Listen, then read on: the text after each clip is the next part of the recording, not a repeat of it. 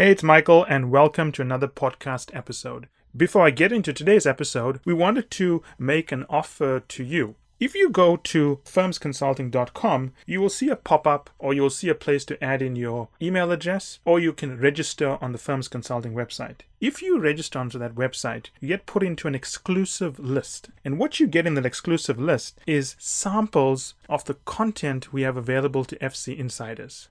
So, that said, I hope you enjoyed today's episode. Hey, Jan, welcome to the show. It's great to have you here. Hi, Michael. Thanks for having me. So, where are you calling me in from? It looks very minimalistic in the background. That's Swiss design. Swiss design, the best of Swiss design. So, you're in Switzerland at the moment? Yes, yeah. Okay, so it must be quite late for you. Well, it's okay. It's 9 p.m. here. So 9 p.m. Well, you're doing an interview at 9 p.m. That's the real commitment to the cause. Yes. I love to have the conversation with whoever is willing to have it at any time. So there's many things we can talk about, but I'm going to get straight into a new book that you wrote. Mm-hmm. You obviously have a very distinguished career, and we can talk about many things there. So, as you probably know, I'm a former strategy consulting partner at one of the big firms. And my network is investment bankers, private equity people, management consultants, CEOs, and so on. And one of the discussions I always have with them is that we will be talking about anything. We'll be talking about a problem they have in their business. And they'll be telling me something like, Michael, we had to shut down an oil refinery today. And it's a very difficult day. And I always point out to them, in all of this discussion we're having, why don't you talk about the love you have for your customers? Mm-hmm. When I speak to young consultants and I look at what they're writing on Reddit and so, they always talk about how hard the work is. They're working until 2 p.m. They're doing slides. But no one talks about that joy when you make a customer happy, when you connect with them. Someone gave me a book and said, hey, Michael, you always talk about this love for customers. Here's a book that's basically the same thing. And I was reading it, and what struck me was you actually talk about the same thing, and very few people talk about it. So what I want to know is, where did this come from? Because it's so obvious that you need it, but it's gotten lost over time. Oh, Michael, I couldn't agree more with you. So where it came from for me is that I was... let's start late. Okay, so I was in medical training and went through the hoops, and this is, as everybody knows, this is a pretty kind of tough course of studies, and then you go into another 5-6 years of being a resident and learning all the things in real life. And then I went through kind of a classic medical career. Okay, so I became a professor, and then I was advising, and I was doing research and working with the World Health Organization and CDC and NIH. So with really interesting organizations, fantastic people doing really interesting things, and I enjoyed that. And at the same time, increasingly, I realized how something is missing, and I realized how my entire focus was on problems. And then very late, I understood that this is how our brain works. It is a machine that is designed, it's not a machine, but it's a device that is designed to solve problems. Yes. It's discerning. That's the real power of our cognitive capacity. And so problems are like the fuel for our mind and for our brains, right? So we're naturally attracted to that. Like bad memories stick. That's a good idea for survival, right? So you don't do the same nonsense again, right? So that's a really good idea. But it's really a survival level of living.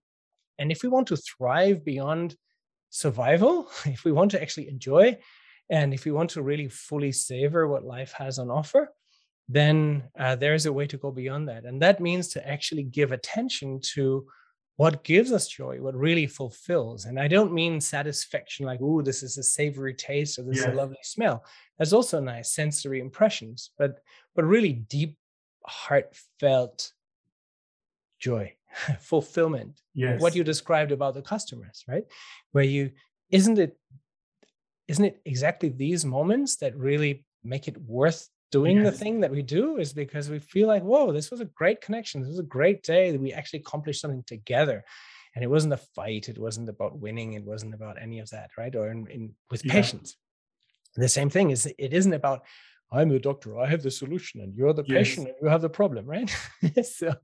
So how can we actually move beyond that and create an environment where we feel that we actually live our life's purpose, our life's mission, and every day feels like worth living? And yeah, I agree with you. There's so much in parallel between medicine and any kind of consultation, any kind Yes. of leadership, any kind of, whenever we feel responsible for clients, for our teams, isn't that actually what we want to live up to?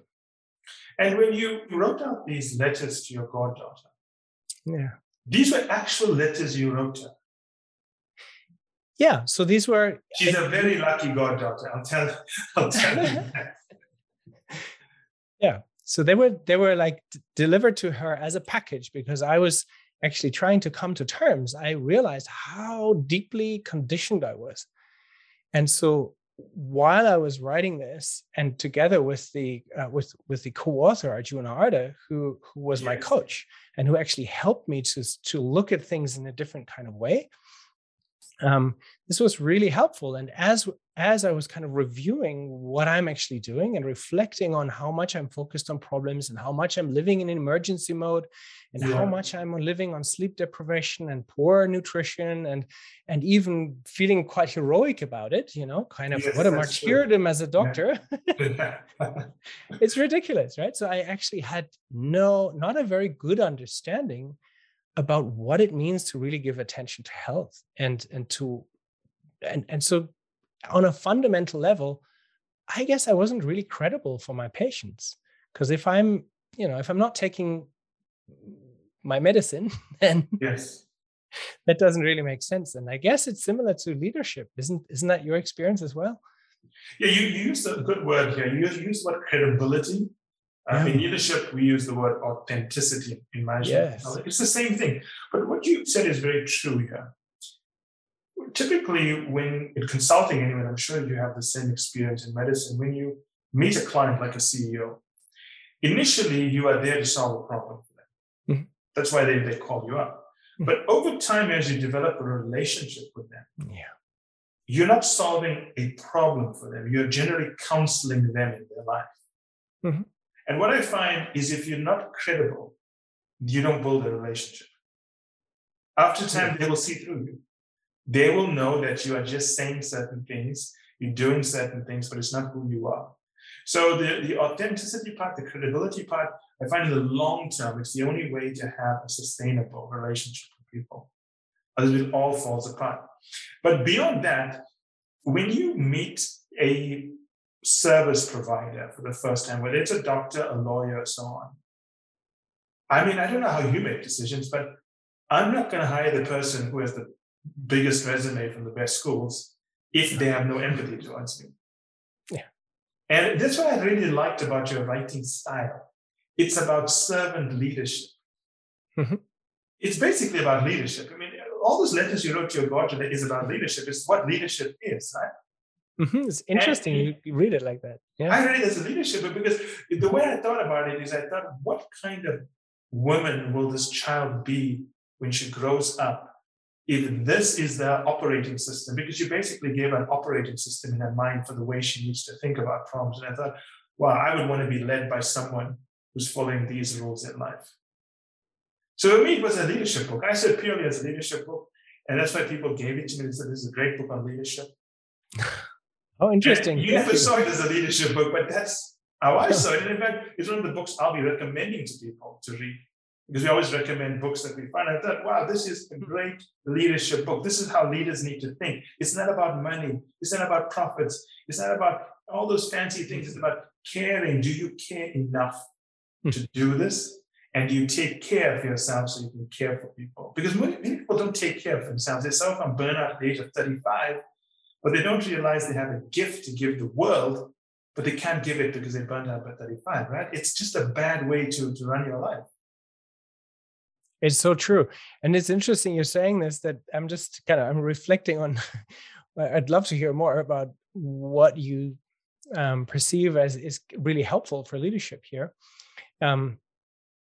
what I realized is that my wife was working in Zurich at the university, and I worked in the University Hospital in Basel. And so at some point we have 3 children, twins, and a third one, and we decided, this kind of moving back and forth between cities is kind of strenuous, and so why don't we just start a little practice? And so my wife started a practice, and I said, I know a little bit about how to start a business, and so I can help you with this. And then gradually it went, and it continued and continued. We felt maybe 2 or 3 physicians, and we said there's one thing that we want to follow, and that's really being heart-based and really make sure that people know that they're cared for.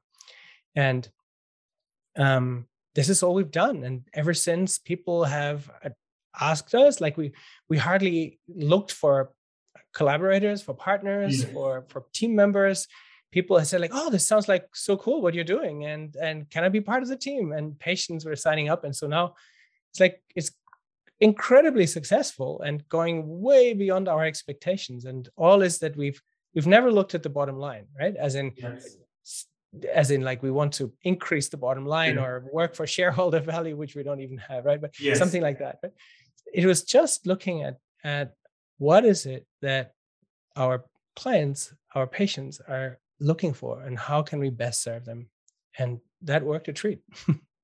Yes, what you say makes perfect sense, because whenever you're building anything, you don't set out a goal to make 10%, 20% more profit or revenue per year. No, what you should do is say, how do I best delight my customers?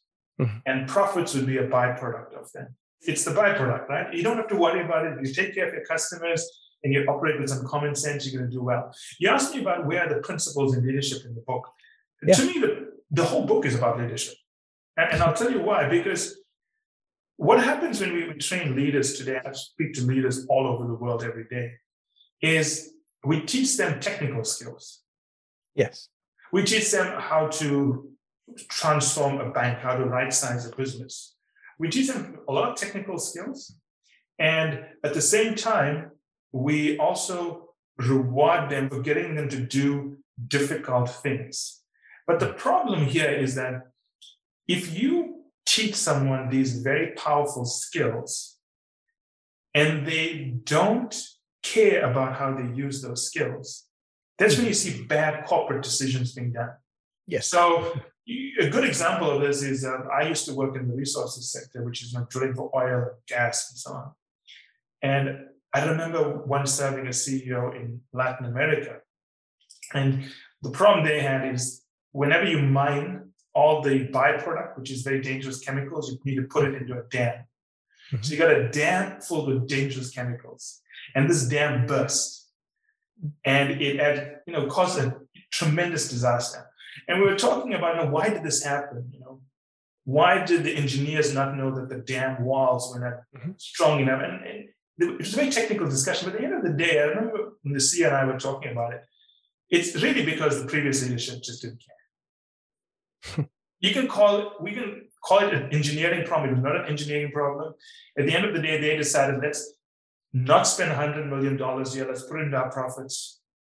So for me, when I was reading this, I thought, if everyone made decisions like this, and then we put the technical skills on that person, that's the kind of person I'd want to be led by.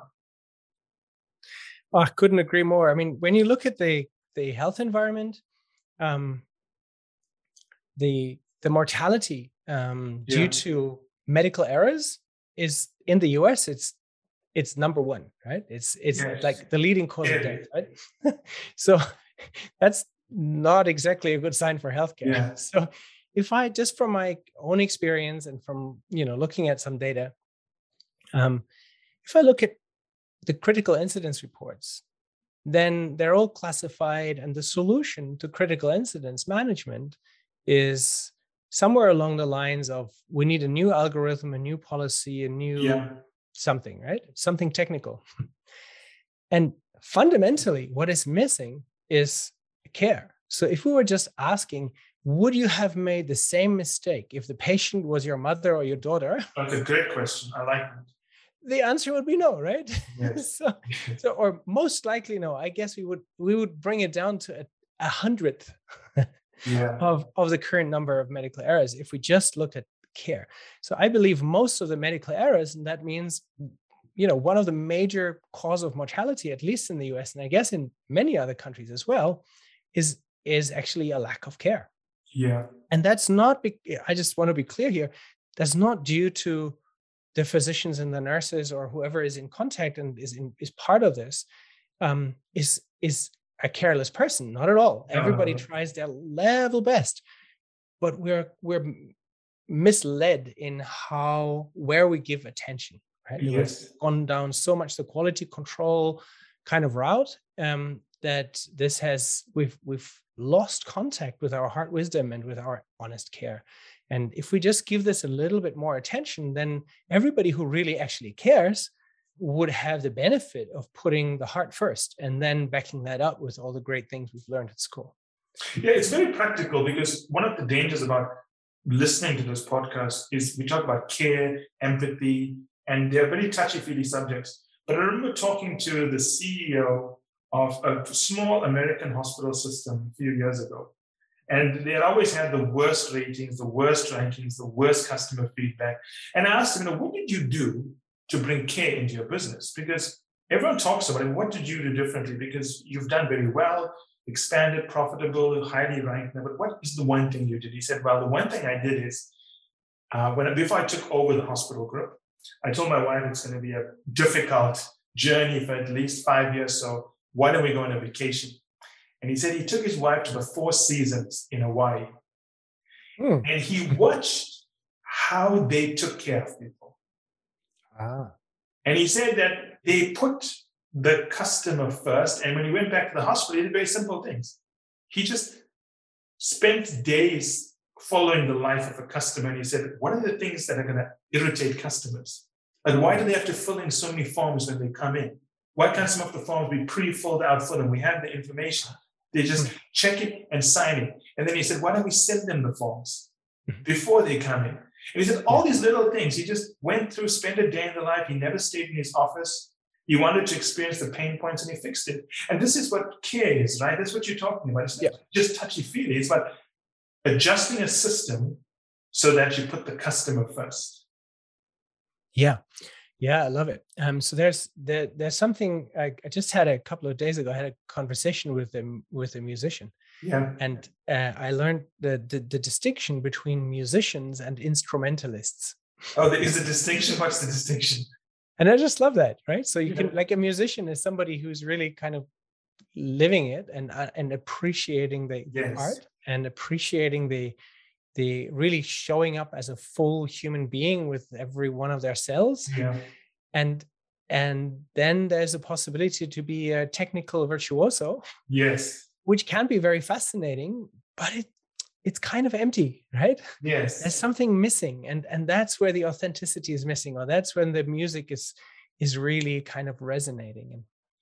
And the other thing that comes to mind from what you just said is we're using different terms, and maybe it's useful to, I think they're used interchangeably, and maybe it's useful to differentiate a little bit. What do we mean by empathy? What do we mean by mindfulness? What do we mean by compassion? And they're not quite interchangeable. Yes. And when I look at the research that's done in this direction, one of the really helpful distinctions here, I think it's mostly rooted in work from Tanja Singer at the Max Planck Institute in Germany.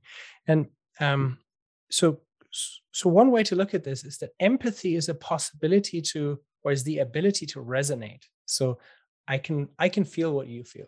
Okay? Yes. So when you cry, I cry. Okay. Yeah. So, and there are many situations where that happens. In childhood, this is most unfiltered. In children, we can see this very beautifully, right? But everybody has that kind of capacity to be empathetic. And then there's a way to be sympathetic, which means I can feel with you, right? That doesn't mean that I am identifying with, I'm not feeling your feelings as mine, but I feel your feelings and I recognize they're your feelings. Yes, yes. And then there's compassion, and compassion has an intention. it has an intention of feeling for you, right? And that makes such a big difference. This is the CEO who went to Hawaii and to learn about care. So this is somebody who cares for the next job that he's going to start in a bit, right? And in anticipation, he's observing and sees how they're caring for, and then it works. And then you don't get these things that you sometimes get in the restaurant, like was everything all right? Yes. And it's empty, right? They don't actually care. No, they don't care at all. And they actually annoy you a little bit when they ask that question, and they don't care. But I like the way you've distinguished those definitions, because they actually matter. And we do use them interchangeably, but they have very different meanings. Yes. Because intent is a very important thing. You can empathize with someone because you just have that character trait and you do it all the time. But compassion is something you can turn on or off. You can decide, okay, this matters to me. I'm going to show compassion here. In this area of life, it's not that important to me. I'm going to pull away from it. So, Michael, I'm curious. Let me ask you a question here, because you really got me thinking. I love that. So, to me, when I look at 25 years of caring for kids, that's amazing. Then there are the stellar moments. When I'm very humbly honest, then the stellar moments are the ones where I was kind of not the one doing something. But I was available for the patient, listening, open, curious, quite often actually starting from a helplessness, where I say, well, I don't really know what to do. I don't have any trickery, algorithms, something that I learned in school here. So I'm really called forth now. And so then I'm really opening up for the patient. And then something kind of magical happens in my ignorance, in my openness, in my curiosity, and from what the interaction with the patient. And there's something new emerges that wasn't really seen or understood by the patient before, or myself. And those were usually the moments where I felt really completely fulfilled. They were like the stellar moments. So a little bit embarrassing that you go to school for so long, and the stellar moments are those where you actually didn't contribute based on all the things you've learned, but that's what it is. How is this for you? Like when you look at leadership situations, when you look at business situations, negotiation situations, does that occur where you kind of have an idea and a strategy and you realize there are moments that you haven't prepared for and they're actually the gems? That's a great question. I think about that a lot, actually, because I think about my career, but I also think about the executives and consultants and bankers I'm now coaching and mentoring. And the answer is that, yes, what you've outlined very well is something that's happened for me. It's also something that happens to clients, but I think there's a deeper nuance here, in the sense that when we are young, we are taught that we must have the answer. We are taught that if you arrive in a meeting, you must be the expert. You must know the answer. And in fact, your self-esteem, your confidence, and so on is built around almost never being someone who can admit you are wrong. Right? You come in there and you have the answers. You must know everything. And you must know everything with absolute certainty as well. I think that's also important. And if you lack certainty, you feel like you failed. But what I found is that when you go into a situation where you are solving something, I wouldn't say solving, I would say exploring a situation with the customer, where you don't know all the answers, he knows you don't know all the answers, he appreciates the part you can contribute to, you know that he can contribute to some things that you cannot bring in, and you co-create it. Yes. That's by far always the best thing in the world, because, and I'll tell you why it feels good. It feels good because they're accepting you for your flaws. They're not just there because, well, you went to this school, you gave me the answer, and I expect you to say, you know what? We created something better together when we worked together. And it's that whole journey we went through. And one of the things is I tell all customers and people we mentor and coach now is that that's the kind of level of interaction you want to get to. That's a much more mature level of interaction. Yes. And if you can get to that, that's leadership for me. Because not everything is dependent on you. You are not the bottleneck. People are not waiting for you to arrive at 9 a.m. with the answer. No, you are almost like the conductor of an orchestra. You're getting all the pieces to work together. And I always tell people, once you get to that point where you don't think of yourself as an expert, but where you start a conversation, you don't know where it's going to go, but you have the confidence that a good answer is going to come out, even if you were not the main person to bring it out. So the way I tell people, don't be someone who seeks credit for having the best answer, but be someone who seeks credit for getting to the best answer, even if it didn't come from you. You could have just seeded the discussion. You could have started the discussion. For me, if you're at that level now and you, from your writing, can see you're at that level, then you're going to do amazing things in the world. It's really, I so appreciate your words. I really appreciate your experience here. So what it reminds me of is when I take a patient history, then there is a way that we've learned to do this as physicians, right? So there's a way that you kind of, the aim isn't really to serve the patient here. The clearly stated aim is that you arrive at a diagnosis, right? Yes. So you basically run down an algorithm. It's like, so every question is like a test, like a lab test. It has a sensitivity and a specificity and a positive predictor. Yeah. So whatever I ask, I'm trying to figure out which diagnosis is it. Right? Yeah. So what sounds like an easy conversation actually is quite strategic. Yeah. And the patient feels this, right? They're not like, everybody knows whether they're part of some kind of sales funnel, if you like, or they're part of a strategic rundown, or whether this is actually a shared exploration and a true interest. And it completely changes the answer. Like when we started experimenting with this, it's not just that my experience changes. It's not just that the patient is more relaxed, but actually the way, the place from where I'm listening and the intention that I'm listening with changes the answers that I'm getting. I'm kind of sending a different message, even if it's nonverbal, and that is seen and felt, and this builds trust, and people tell me different kind of stories. So it's totally worth it. The credit seeking part in this is really interesting. That's kind of where it gets tough, right? Because then you need to be really humble and open to learn. Because I call this like the beggar in me, right? I recognize I have different personality parts. And one part of me is egotistic, right? Is egocentric, and it wants to be applauded, and it wants to have credit, and it wants to, that's that part, right? That wants that.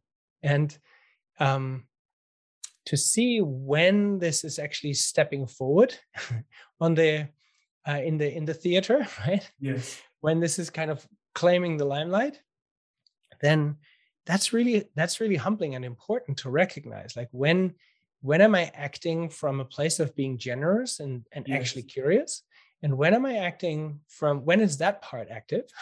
And when is the other part active that is actually a little bit greedy and wants to have credit? And that's sometimes not so easy to accept. And this is really good when you have a consultant or a coach like yourself to help and to call that out. So for me, this was really important to work with my coach, Arjuna, my co-author. That really helped to start reflecting about things where I have blind spots. Yeah, that's right. We were talking about credit and so on. One of the difficult things is that if you look at the professions we're in, it tends to attract people that want significance in the world. Bankers, consultants, doctors, lawyers. These are people that are very determined. They've worked really hard. They tend to want to be in the center of the action. But the danger is always, what if the recommendation for a patient or a client doesn't have to be exciting? I've got investment banking clients whereby I always have to caution them. Is this the deal you want to do? Or is this the deal that's best for the client? Yeah. I've got clients who will come in and tell me, Michael, this is going to be the deal of my career. How do I do it? And I say, well, yes, but does the customer need this deal? Because if you're doing it for yourself, then you're driven by significance. And that's a very dangerous trait. Love it. Yes. wow, I'm just reminded by this conversation reminds me of 2 years ago when we had a first summit in San Francisco. Yeah. Somebody who actually also came from the kind of financial world. Yeah. I said, if I look at the logo of heart-based medicine, then I kind of draw a line underneath heart-based, and then just imagine the medicine is like on a swivel, and you go like consulting, hotel, gastronomy, flight, travel. You're already seeing a business empire. No, but the idea is like, this is such a fundamental principle that kind of, if we ask the question, what if? Yes. So what if we actually start acting from a place of true care? Yes. What if we dare to do that? And it may look insecure, it may look less controllable, but at the end, we're actually serving a much bigger purpose. If we're ready to dare that, to take that risk, then that's actually a common principle that applies to different industries. And I just, by the conversation with you, I love the idea that we actually get together with people from different industries, and we compare notes and see like, where are the parallels, and where are the fundamentals, and where can we kind of learn from each other from other arenas. So I love the idea that you read Dare to Care, like the letters to my goddaughter, and you see it as a leadership. Oh, definitely. And it's example you were telling me about the discussion with the finance guy. It's really asking the question, what business are you in? Because you see yourself as a medical business. Yeah. But you may not be a medical business. You may be a care-based organization that is currently operating in the medical field. Yeah. And you can take the same principles to hospitality, the same way the CEO I mentioned before took the Four Seasons principles and brought it into medicine. So Four Seasons is their core business is taking care of people, care. And they just happen to be in the hospital space. But if they took those principles to other industries, can you imagine the effect it would have? Can you imagine flying on an airline that was run like the Four Seasons? I would fly on that airline. Yeah, for sure. So everything you say makes a lot of sense, but it all comes back down to this set of principles that you outlined to your goddaughter. And they're so powerful, they can go across sectors, across industries. I can see them being applied in banking, into management consulting, the industry. So it's a good reference point, but I like to say filters for making decisions. Because often what happens is that when I talk to clients, they always get frustrated when they're making a decision. But then I tell them the reason you're frustrated is because you don't have a way of making a decision. So your brain fries out. But if you had a set of operating principles that you apply to every decision, then you wouldn't get worried, because you know, okay, I have to make this decision. These are the principles. Do these breach my principles? So when I was reading the letters, I looked at it in that way. You're not telling your goddaughter what to do, but you're almost telling her these are the implications. So think about this, consider this. When I was reading it, a few words came to mind for me. The first one is appreciation. Yeah. You have to appreciate things, right? Appreciation. If you don't appreciate things, life is going to be very sad for you. Yes. There's going to be no joy. You always find a reason to not enjoy now because you think joy is something you get. Joy is not something you get. Joy is something you give. You give joy to a moment, right? You don't go to a moment and you get joy from it, because everyone has different experiences. The other thing I liked about the way he wrote the letters is there's a clear lack of judgment there. There's no judgment. There's no part of it where you're judging someone. And I think that's a key one. So the third word is expectations. Oftentimes, when we are sad or upset or crying about something, it's only because what happened didn't meet our expectations, if you think about it. Right? Like, why did this lady leave me after 10 years of marriage? Because she found something better, right? You expected it to last forever. It didn't meet your expectation, but why don't you appreciate the fact that she gave you 10 years? And most people don't even get 10 years, right? So when I was reading the book, 3 words, expectation, came up, jumped out, no judgments, appreciation. Those are 3 words that were very capture the way you were writing. And I really resonated with me, because I think that's the way you got to think about leadership as well. Because if you don't think that way, how do you bring that to your people? It's very hard to do that. Yeah, wow, thank you. Thank you. That's beautiful to hear. And we could, what do you think about, I'll definitely, I need to read the book again. So, with a different mindset. So, what do you think about, so one word that is also kind of very high up on that list that could be part of this group is forgiveness. Yeah, I think that's very important. I think that, I deal with a lot of clients, powerful people, right? And I can tell you right now that for all of them, all of the issues stem from childhood. And this is for everyone in the world. If you really think about it deeply, something happened to you when you were a child, which became a reference point for everything else.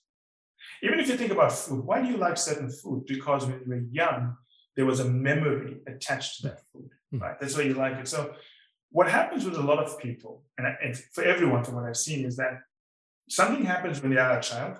They then use that lesson to make decisions when they're a young adult. But what they fail to understand is a child is just a child. You have no way of reasoning what happened. So any rules you create when you were a child are bound to set you up for failure because you were a child. So they experience something, they get into adulthood, and they use these rules. And it doesn't work because you were a child creating rules. And then they punish themselves. Everyone I've ever spoken to, no matter how much money they have, no matter how successful they are, fundamentally, they just want to be seen and appreciated. And when they don't get it, they first think it's their fault. And they don't forgive themselves. So when you talk about forgiveness, I was thinking about forgiving yourself first. Yes. If you can't forgive yourself, how are you going to forgive others? Because you know yourself better, right? So whenever I deal with executives, and I also have some surgeons and so on to work with, and they're so hard on themselves. And I say, look, if you're so hard on yourself, you're not going to appreciate the lessons you get in life. So let's just say something bad happening now, when you're at a time when you can deal with it, when you have the financial resources to manage it, is far better than later. So you're going to appreciate the lessons there. You can see there's something bad, or you can just call it a lesson and move on. But this thing about forgiving yourself is an important one. And when we deal with people, we find that most of the stress and tension in their life is because they can't move on. They're just stuck and punishing themselves repeatedly and repeatedly. And it then manifests itself in decisions they take. If you believe that you deserve to be punished, what kind of life are you going to have? You're going to say, well, this is normal. I'm suffering in my career, but it's normal for me. I deserve it. So that foundational operating system is very important. You've got to accept you made some bad mistakes, forgive yourself, move on. And I would say that one of the best things I've seen people do is journal and document your mistakes. Because, wow, you don't want to make that mistake again. And let me tell you, if you made a mistake somewhere in the world, there's a million people about to make those mistakes. And they would appreciate reading about what you went through. So forgiveness is a big one, and not many people talk about it. And see, this is why I think your book is about leadership, because true leadership is about understanding who you are. That's true leadership. You can't lead until you understand who you are. Because you can only surround yourself by the people you need if you know what you don't have. So when you're building a team, you've got to start with saying, who am I as a person? What drives me? What are my key drivers in life? What balance do I need? If I cannot forgive myself, how am I going to forgive my team members? Why would I surround myself with good people and deliberately punish them because I've never learned how to forgive myself? And I think that's leadership, right? It's a very empathy-based leadership. Your book teaches all of that. So I'm really looking forward to seeing what happens with your goddaughter and her career. I'm going to be following. We'll follow up. So you can see how it is about leadership. I mean, you can cut it any way you want, but it is definitely about leadership. It's maybe the most central part of leadership. Know yourself, care for others, and all good things will happen.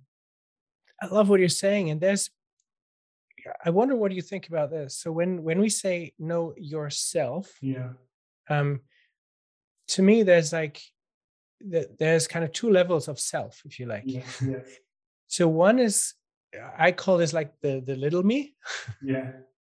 And the little me is the one with concerns, and it has kind of different aspects of its personality, and it Yes. has, courageous and afraid parts, and it has, more the manager and more the creative part, and it has, like, all the different polarities that make up my personality mix, right? And there, all of these parts have kind of interests and wishes and desires and Yes. competences and all of that. That's sort of the little me. And then there's a sense of self that is looking at these parts, that is aware of these parts. And this awareness that is aware of the little me is like a bigger me or something, a wider me. Yes. And this actually is the place where I feel authentic resonance with other people. Whether this is a patient or a friend or my wife or my children or whoever, a team member, or a plant or an animal for that reason, right? Yes. Or a beautiful sunset or something, right? Where there isn't the truly felt joy, the truly felt aliveness. Yes. That is not so much felt from the little me, but more from an awareness that is aware of these little roles that I play, right? Yeah. So what might be a way to bring this into leadership, or what might be a way to bring this into, let me ask you as a leadership coach, what would you see, what could be a way to bring this into the medical world? So could this be, do we have to start at school? As you said, hey, it starts in childhood. Is this where we need to start? And what do we do with those that are already on the journey and realizing there's something missing? I'm looking for something and I can't quite pinpoint it. That's a great question. I love it. I like the way you framed it. Very eloquent, the little me, the big me. It's a good language because the language you choose obviously determines the way you think about things, right? If you use negative language, it's negative thoughts. When you talk about a little me, it's a great choice of words because a little person needs to be protected, right? Can you imagine what would happen in your life if the little me was in turmoil? Mm-hmm. Right? It just wouldn't work. So when you talk about little me, the way I think about it is I call it identity. Yeah. So who are you as a person truly? Mm-hmm. And the interesting thing here is you talk about little me and the big me, there has to be congruence because everything you do in life, what I've noticed with people is when they start off their life, they either don't know their identity or they're told to pursue a life for a number of reasons, whether it's peer pressure and so on, that is not their identity. Mm-hmm. A simple example of this is someone who's painfully introverted, but at the office, they have to take a speaking role. Now, what do you think that person does on a Saturday or Sunday? Mm-hmm. They will go home and hide from everyone. Mm-hmm. So what they do here is that the way I see it is the big me is your interaction with the world. The little me is your identity. The most important thing I've seen with clients is that everything in your life is a battle to get back to your identity. And your identity will win.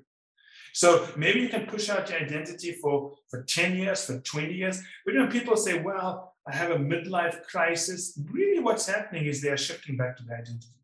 Mm-hmm. They've built a life that's not supporting their identity. They thought they can do it for a very long time. Mm-hmm. And then when they get to 45, 55, they say, you know what, I'm not happy. But why are you not happy? Your life is, you built your life. Well, it's a life you didn't really want. So when you talk about teaching people, I actually thought about this a lot. And I always said that the way I'd raise children is I'd raise it on I think it's the Nordic model. But basically, I love this, whereby I read in a newspaper somewhere that when children, I think it's Norway, when they're young, they are not told or not pushed into figuring out who's winning in a soccer match. Mm-hmm. Until I think 14 years or so on, you need to enjoy. You need to enjoy the game, learn to like it. You must be doing it because you're enjoying it, and only later competition is brought in. The reason I'm mentioning this is because when you talk about how do we teach this at a young age, I think the first thing, what's important is people need to know what their identity is. Mm-hmm. And I feel we force it out of people. Mm-hmm.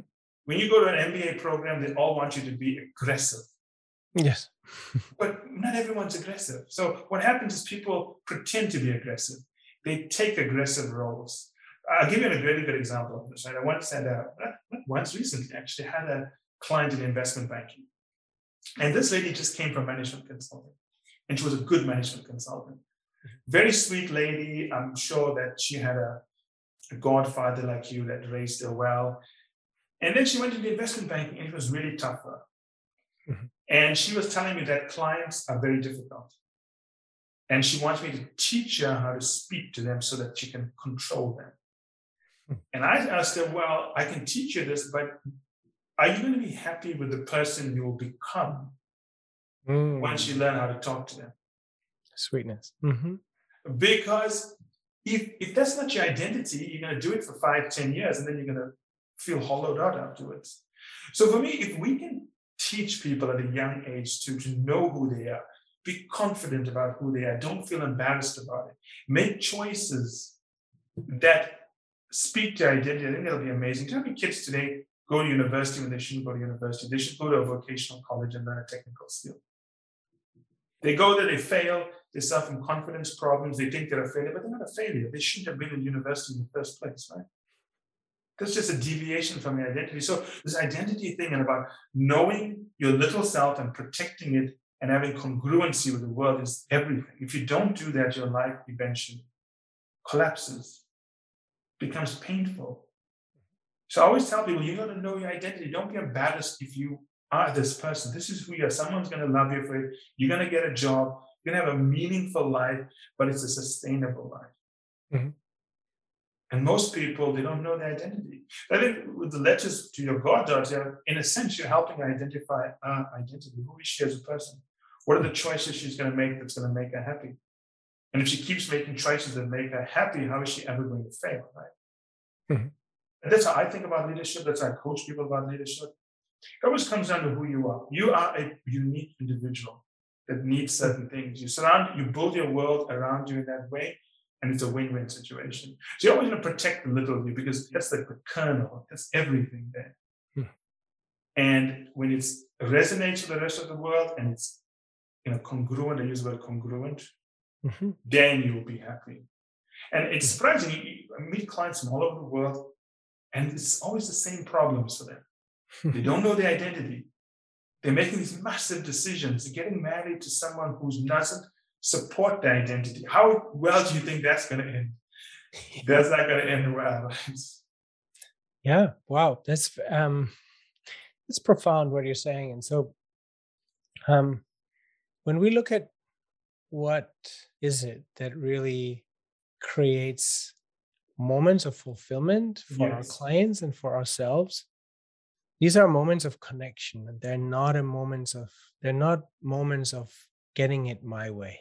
Yes, exactly. Like the ideas of getting it my way, and whether this is like, I am more happy with a Mercedes-Benz, right? Or I am more happy with something where it's a thing, then that's usually quite short lasting. And very soon it's got to be a different thing to keep up the hope for happiness. And the same thing is for having it my way, or I've sealed the deal the way I had to, right? Or something like this. Absolutely. I've managed the patient exactly according to protocol and algorithm or something like that. So there is a bit of satisfaction in that, but it's actually very superficial. Yes. So the really deep satisfaction, the really deep fulfillment, a really deep sense of feeling alive and having spent a life, a day worth living,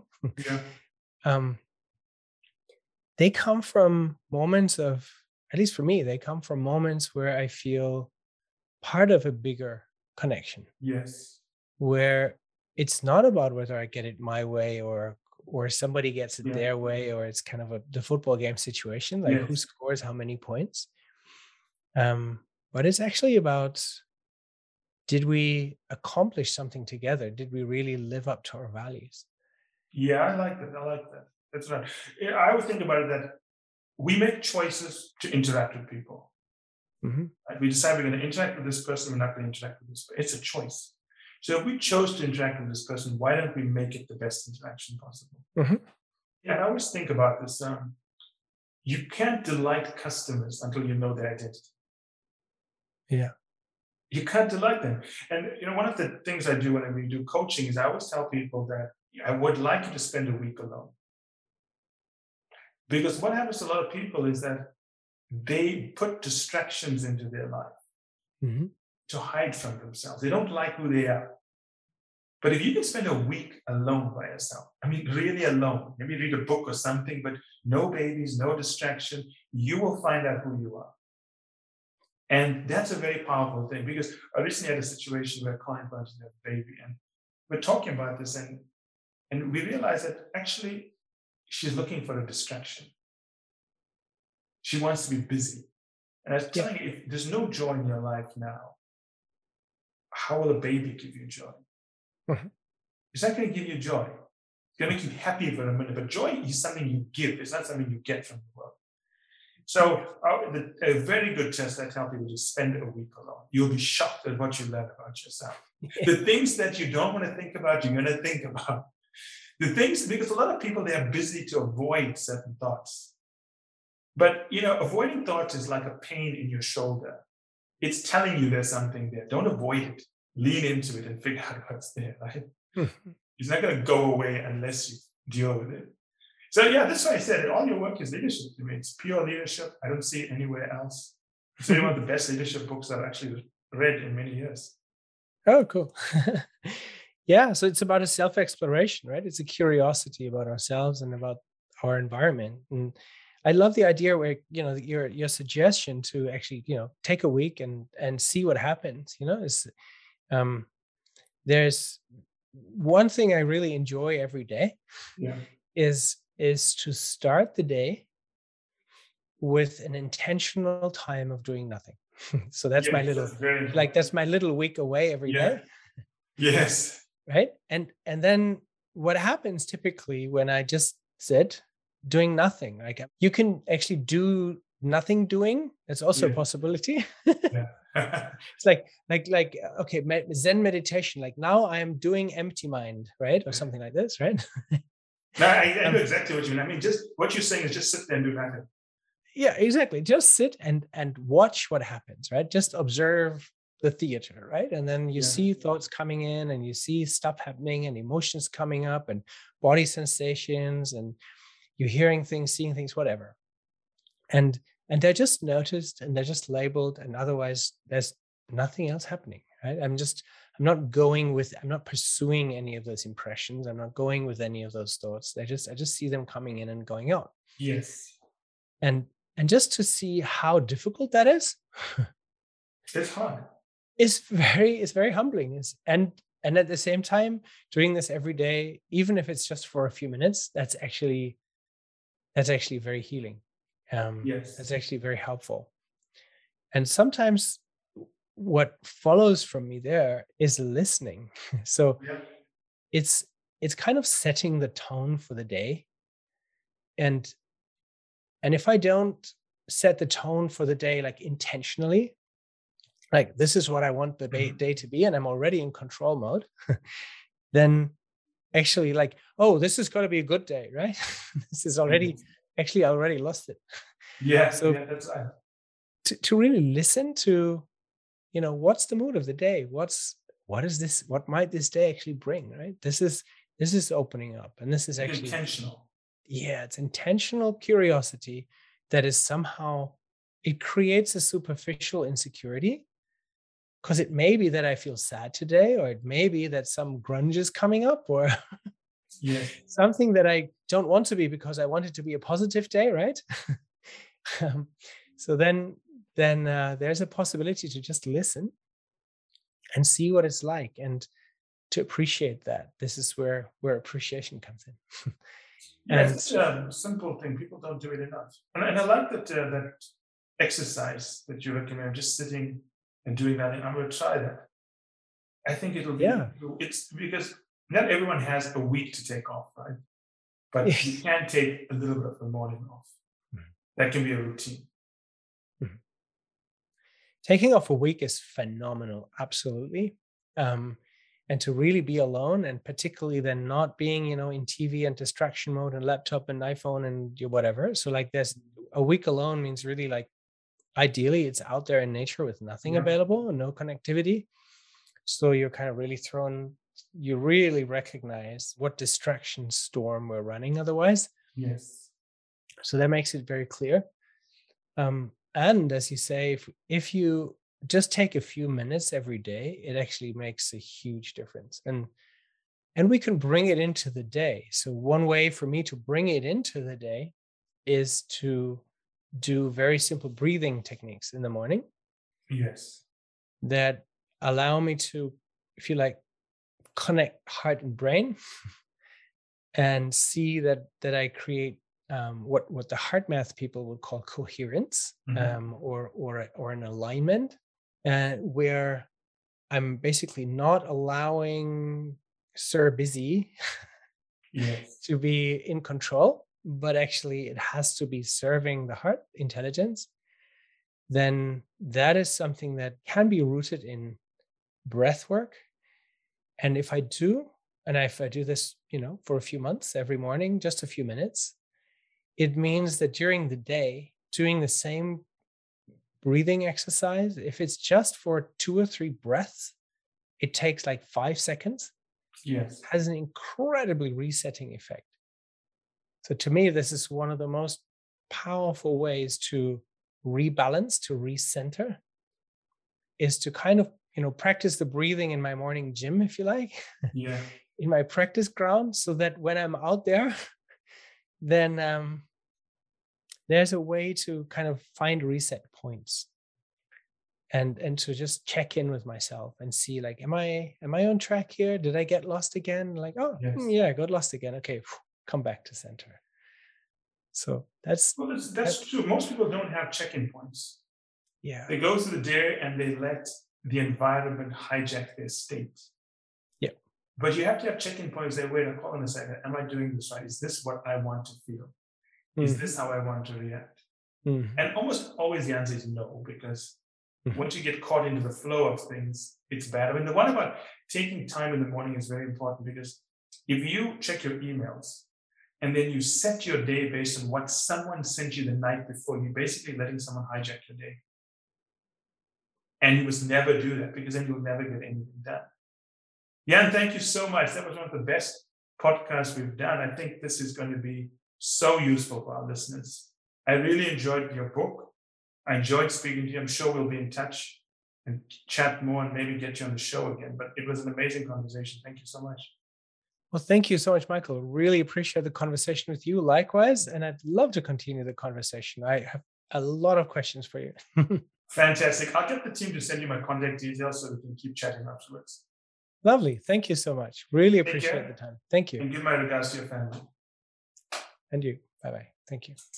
And that's it for today's episode. I hope you enjoyed it as much as I enjoyed doing the episode. Finally, I want you to remember that the only way to get access to our special offers, the only way to get our special pricing, and the only way to get samples of our content is to join the list on firmsconsulting.com. It's the only way also to get access to our unique advanced content that we make available to insiders. So if you want to get a sneak peek of things, test it out, see what's in there, this is the place to go. And finally, I want to thank you again for making us one of the largest podcast channels around the world for careers and for the 2 million downloads and counting.